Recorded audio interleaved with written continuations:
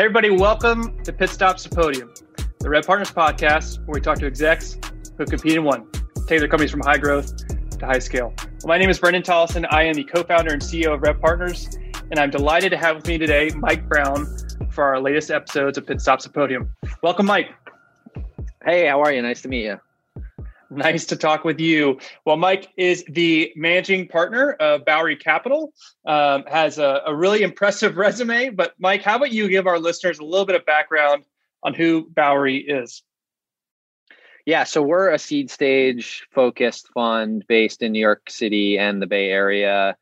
The firm's kind of origins really start with the legacy transformation cycle that we're seeing right now. Everybody is familiar with software as a service, and a lot of the go public successes over the recent year and beyond have sort of pushed SaaS to the forefront. But since 2013, our focus has really just been, hey, there's a huge amount of legacy replacement that needs to happen in and around technology. We want to be harnessing that in the form of investment and investing in startup companies in and around that. So our focus tends to be, we want to be the first check into the business. You'll see us sort of lead seed rounds and pre-seed rounds of funding. And I think we've sort of evolved over time. These days, we're spending a lot more time on the verticalization of software trends. We're spending a lot more time on business marketplaces, but we still do a lot of horizontal software, both at the infrastructure and application layer. That's great.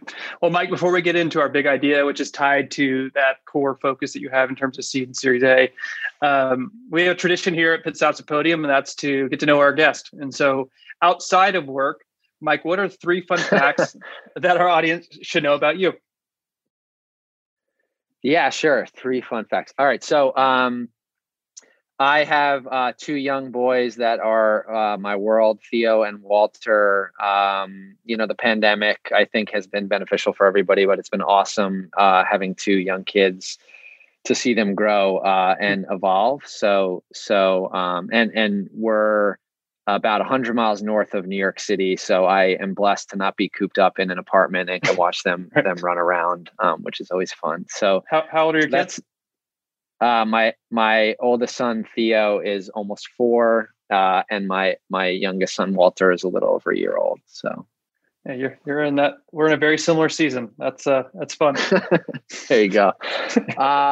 So that's one fun fact. The second fun fact is you see sort of the forest image in the background, and for those that are just listening, there's an image of a forest. I'm very excited and passionate about conservation. I spend most of my volunteer hours and time outside of work focused in and around that effort, mostly at the federal level. So I'm on the board of an organization called the National Forest Foundation. It's 193 million acres in the U.S., federal forests and grasslands. And it's a really important thing because with climate change and with forest fire season upon us right now, it's getting more and more critical. So I've been involved with that organization for about 12, 13 years, a couple others at the state and the local level. And that's kind of fun fact number 2. I really care about conservation and spend a lot of time on that. And then third one, which is a little more educational. I'm kind of a lover of learning, and I'm actually a terrible gardener and lawn person for a guy who focuses on conservation. So I had shout out to Fran, one of the heads of sales for one of our portfolio companies, who recommended that I take Alan Haynes' course. It's called Yard Care Boot Camp. I encourage you all to check Yard it out. Care Boot Camp. Okay. Yeah, and the guy. If you start thinking about your lawn or about whatever, you come across these YouTube sort of guides, and the guy his thing is the lawn care nut, and his name is Alan Haynes, and they're really fun and informational, and he's a great teacher. So I'm taking that course now, and hopefully I can share with you all some great photographs of my lawn. Yeah, I feel like COVID has caused people to pick up some new hobbies. So this seems to be one of the new ones for you. There you go. Well, Mike, three fun facts about me. I love them. 2 kids, passionate about conservation, and you have now become a gardener, excuse me. So we'll have to see a picture of your yard at some point. Before and after, right? Exactly. Well, Mike, let's transition to the big idea. And so in the intro to Who Bowery Capital is, you talk a lot about your investment thesis. And so I think a really appropriate big idea that I'd love to get your thoughts on is how to not raise a bridge round. And so maybe before we get into some of those kind of key themes, how about you give a little bit definer on what a bridge round is for those that may not know what a bridge round is? Yeah. So, and again, sort of the context here is we're usually the first investor in a company. We're capitalizing a business. There, of course, is some amount of time spent on initial hiring and product development. We can't really go to market without that. And sometimes that can happen quickly. Other times it takes a very long time. Leave that aside for a second. When we talk about a bridge round, what we really mean is you coming back to your existing investors. Perhaps there may be some small new people, but really existing investors. And we may not have achieved product market fit or the numbers we put on the board or the success that we thought we were going to have. We need to continue to finance the business mostly with insiders and people that understand where we've come and sort of help usher us to the next phase of growth. Sometimes this happens internally via a discussion. We have founders that try different things. It does not work. And so they come back and ask for some more money to try more things. It's totally fine. Other times, there are external conversations. Maybe you attempted to raise a new round of financing and you attracted no suitors, right? There was no one that wanted to fund the business. So we obviously don't want to see the company fail or go bankrupt. So we need to bridge the business to the next round as an insider. That's kind of a smattering of what we tend to see and the styles and scopes of, the extensions or the bridge rounds. So in short, you do not want to raise a bridge round. And so, Mike, I think and with that context in mind, I think it's helpful as we talk to our audience, it's almost like the do's and don'ts when you think about where to focus your time or energy from a sales and marketing perspective. And so let's kind of break that do's and don'ts into 3 separate areas. And let's start first with probably kind of the big idea of from a go-to-market perspective. What should that founder be thinking about to ensure they don't have that hiccup where they have to come back to you and ask for more money? Yeah, well, I think so. There are, and we're again in the context of this is a RevOps podcast, and we're focused on the revenue line of a company. So there may be other reasons why you need to raise a bridge, leaving those things aside and just focused on go-to-market, as you're mentioning, and revenue. Our firm spends 100% of its time after we make an investment working on the sales, the marketing, and the customer success line of a company. And from the origins, okay, how do we actually set this up? And you always go back to these go-to-market motions. We're usually taking a sales motion or a marketing motion when we think of software as a service businesses. And then there are a couple of sub-bullets within. Marketing has a tremendous amount of sub-bullets in terms of channels that you may activate to go embark on go-to-market. Sales, it's commonly one of 2 motions, either direct or indirect, and it's commonly inside or outside. And most people who listen to this podcast will understand the lingo. So we anchor on those things with founders. And then direct to your question, I find that many founders do 2 what I call first level activities, which are absolutely necessary, but may get you into the bridge situation if you don't do more work. The first is, look, we talk to and case the market and really understand how do our competitors sell, who our ICP is, all of the common, I'm not going to go into a ton of detail, but all of the common things that help a founder arrive at, oh, this is a marketing motion and I should, think about these couple of channels. Or my pricing is X and my ICP is Y. So this is going to be, outside sales. That is helpful. You should totally do it as a first level thought. The second is we have internal people, we have external advisors, we have everybody coming at us and talking about playbooks. And they say, you have to make the first sales playbook, or you have to make the marketing playbook, or the whatever. Again, totally need to do it. We got to put all the information in there. What's our sales process map? What's our how are we doing our call outbound? How are we, you know, all this stuff. Those two things are awesome, and you should absolutely do it. And I think that it is critical to success. What we tend to find is 9 months later, we go and we look at this stuff and we say, like, what else did you do? And founders are like, well, what do you mean? I thought that's how this market should be sold to, and this is what this should look like. And we say, yeah, okay, you should have done that, but there's more. And so this is like a huge cliffhanger, but but I'll give you some of the kind of sub bullets around the more.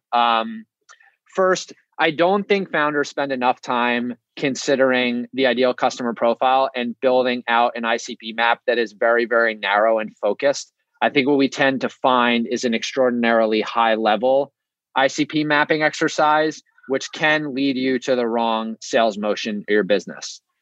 Just watch out for that. The second thing I tend to see, and especially we're operating right now in a product-led growth environment, it's a fancy word for a certain type of marketing activity. You really got to be careful in certain type of software verticals with listening to your peers that are taking these marketing motions. Not every channel that they're working on and activating is going to work for you. And I think you really, really, really have to refine and focus. Again, it bridges back to that ICP, because we're ultimately going to need to talk to that economic buyer, either on a website or somewhere else. But watch out for the channels, and don't always listen to the competitors or to the founders in your cohort that are telling you what to do and what they're considering. The third big thing I'd say is exhaust the exercise as much as you can on both the build the playbook and talk to a lot of people. So our sort of baseline numbers are usually 25 to 50 prospects around the ICP piece, and then roughly the same amount on building out your playbook. And the reason I say this is I think if you're a student of these motions and you start to learn as much as you can about the early successes and failures, mostly from founders or people who've been sold to, you'll really have much more command. Don't just kind of say, oh, this company did that channel activation around marketing for their go-to-market motion, and we're just going to do the same thing. I find that founders sort of press pause, the ones that press pause and maybe take, let's say, a month, and they time block every day. I'm going to take 2 to 3 hours to just be a student of inside sales go-to-market to really figure out like if this is going to be for us. And then the next month they do outside, and the next month, and again, I'm kind of giving you a smattering here, but you go the second level to figure out what has succeeded and what has failed, both within your peer group and outside of it. Gather that much command to really, really understand what might work or what might not work for you. It's a super nuanced decision. You may end up spending a ton of money on outbound only to realize that, hey, there were a couple of other companies that failed at doing that, or maybe sort of ran into some issues that you find you can't deploy. And so then you got to move to an inside motion or something like that. That is a sort of couple of blanket statements, but real importance needs to be placed around the go-to-market motion and doing the second level thinking and being a student of those areas to really, really figure out, okay, am I going on the right path and pushing the right sales motion early on? It's a bear to reload and reinvent this. I don't believe in the let's experiment and waste time with prospects trying to figure out what the motion's going to be at a high level. Yeah, I really like the second level thinking concept. It really, I think it displays the whole one size doesn't fit all. It informs, the why dictates the what, meaning if you really truly understand who you're targeting, then it informs how you actually go to market. And so it puts the priorities in the right place. Mike, let's transition now to the second topic and I really like how when we were talking about this earlier, a lot of people have heard this like founder-led sales concept in the early stages, but you talk about founders being data junkies. So let's talk about this founder-led data junkie concept that you have coined. Well, I don't know. We've coined it internally, I guess. Now that we're doing this podcast, so yes, we coined it. So what for the listeners, what I really mean is, I think everybody understands founder-led selling. I think from the outset, we're again in a market environment where we don't want to immediately hire people. We want to get our motion down. We want to really start to sell ourselves as a founder so we can understand and make that first playbook and make all of the documentation that we're then going to use to train and to orient our team as we go. The problem that tends to come up is founders treat those documents as Bible. So they don't edit them that much. The second thing they do is they don't anticipate and understand all of the inputs and the formulas associated with those outputs or those playbooks. And so we talk about data junkies. Most founders are going to be data junkies around certain things. Maybe they like really look at their P&L in a refined manner, or maybe they're focused on product data or whatever it is. It's not really that hard to also be a data junkie around the revenue line of your company. Now, this gets a bit tricky in founder-led selling environments, and most founders ask me, Mike, okay, like you want me to track all this stuff. A, it's a huge, time suck, and B, if I get sort of the revenue line going, I probably hire a RevOps person, or I probably have some outsourced ability to kind of do this. Do I really, really need to do it at the earliest stages? And the answer is yes, because it's really hard to understand. If you may know the formula, but you got to really understand the drivers of that formula. Otherwise, you're really going to be flying blind, and you're going to not be able to train and teach people. So maybe like another level below, what you really want to consider, and I'll mention sort of sales motion, but this applies to marketing as well. Look, if I'm in an outbound motion, what I tend to see is founders will come to me and say, all right, we're going to, here's our pipeline, high level numbers. Here's sort of some high level statistics about what's working and what's not working. And I kind of say, all right, look, we got to go a level deeper with these drivers. I want to know like, hey, how many meetings does it take for every single opportunity? How much time between the touches? If we're in an account-based selling environment, how many contacts do we need to actually like get this account? All of this, number of times we got to call people, number of times we got to email people. All of this stuff is probably obvious to everyone listening to this podcast. And you're like, yeah, Brown, why don't your companies do that? But in a founder-led selling environment, I think it's different and it's harder, right? They're not really focused on all that stuff from the outset of starting their business. So we really encourage founders to be data junkies. We say, look, just open up Excel, and whatever prospect you're working, like just write this stuff down. I find that 9 months later, they have so much more command of what it takes to close an opportunity. They have so much better understanding of how to inspect what's going on. Maybe they just hired an AE and the AE is not doing things correctly. Okay, we'll sort of do a diagnosis on this as the founder, and I'll see what you're doing or what you're not doing to help.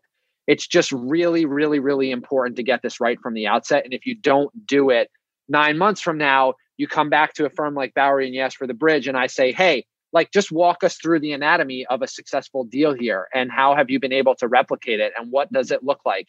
And if they don't have that command, or they just don't know the number, how many phone calls it takes to get to a meeting and how many meetings it takes to get to a deal as a baseline, let's say, we have a real problem, and we weren't being data junkies around this stuff.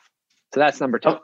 Yeah, I love that. And it's not that it changes the outcome. It actually ensures that the right outcome happens, that you're able to effectively scale, which I really like. Exactly.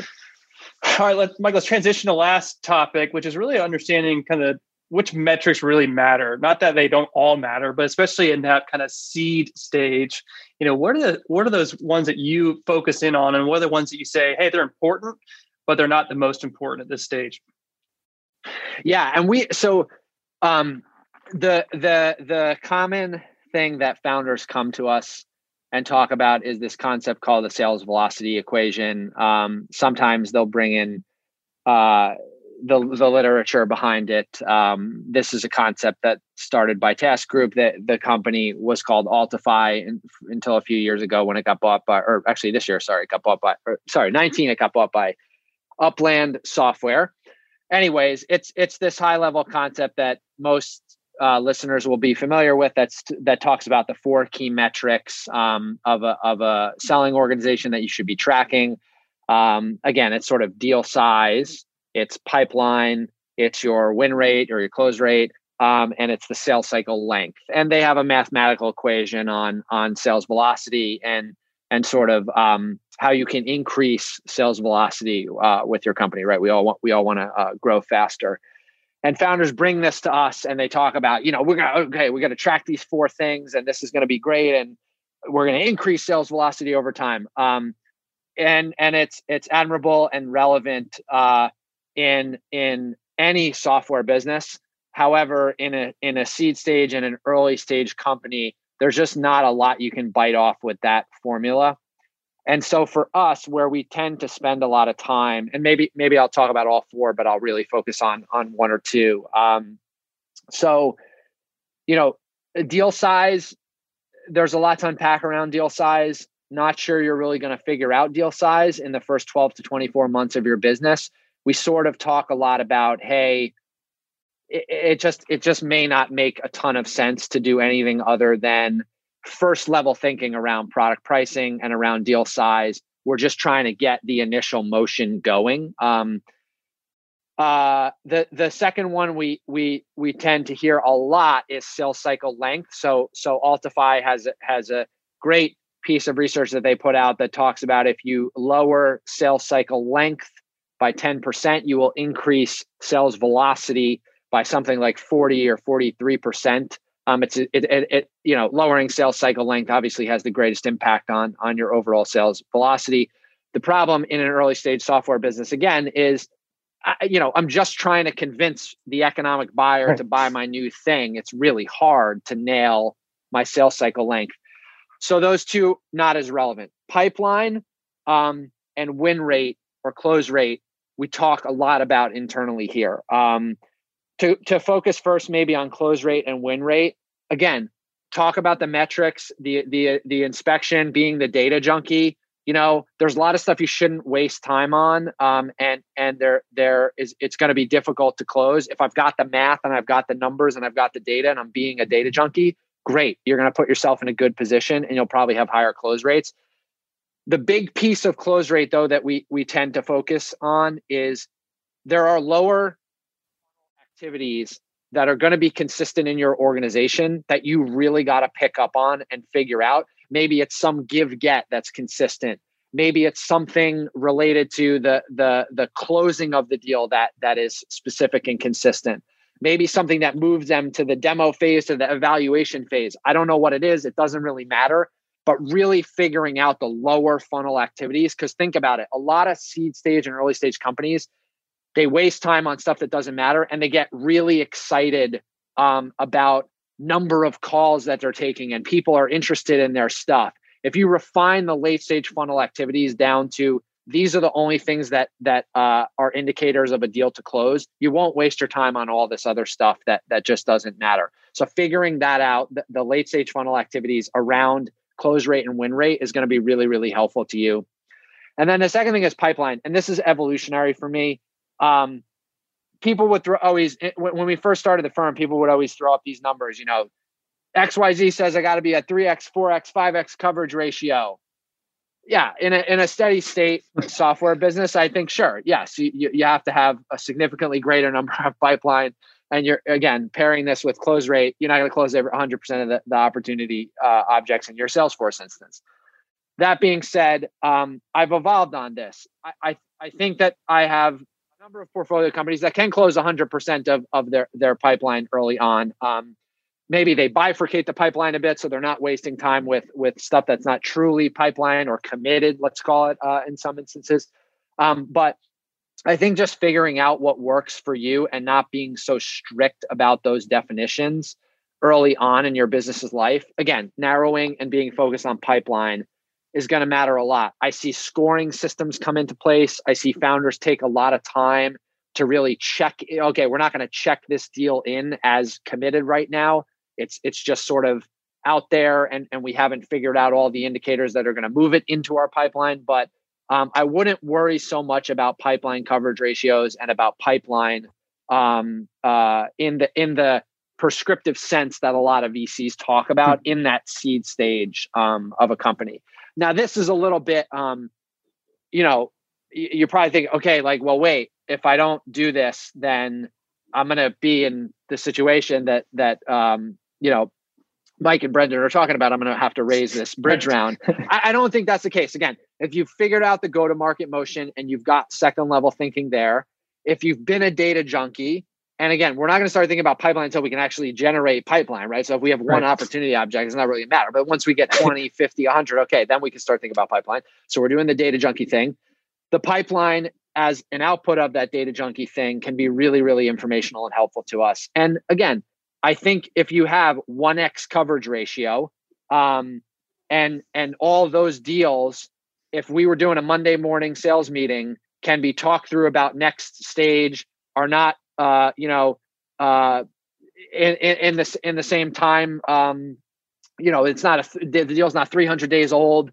All of the leading indicators that you would think of an AE saying this is a good deal, I'm fine with it. It's totally cool. We can do 1x coverage ratio for early stage software companies, but we got to have the go to market right and the data junkie right.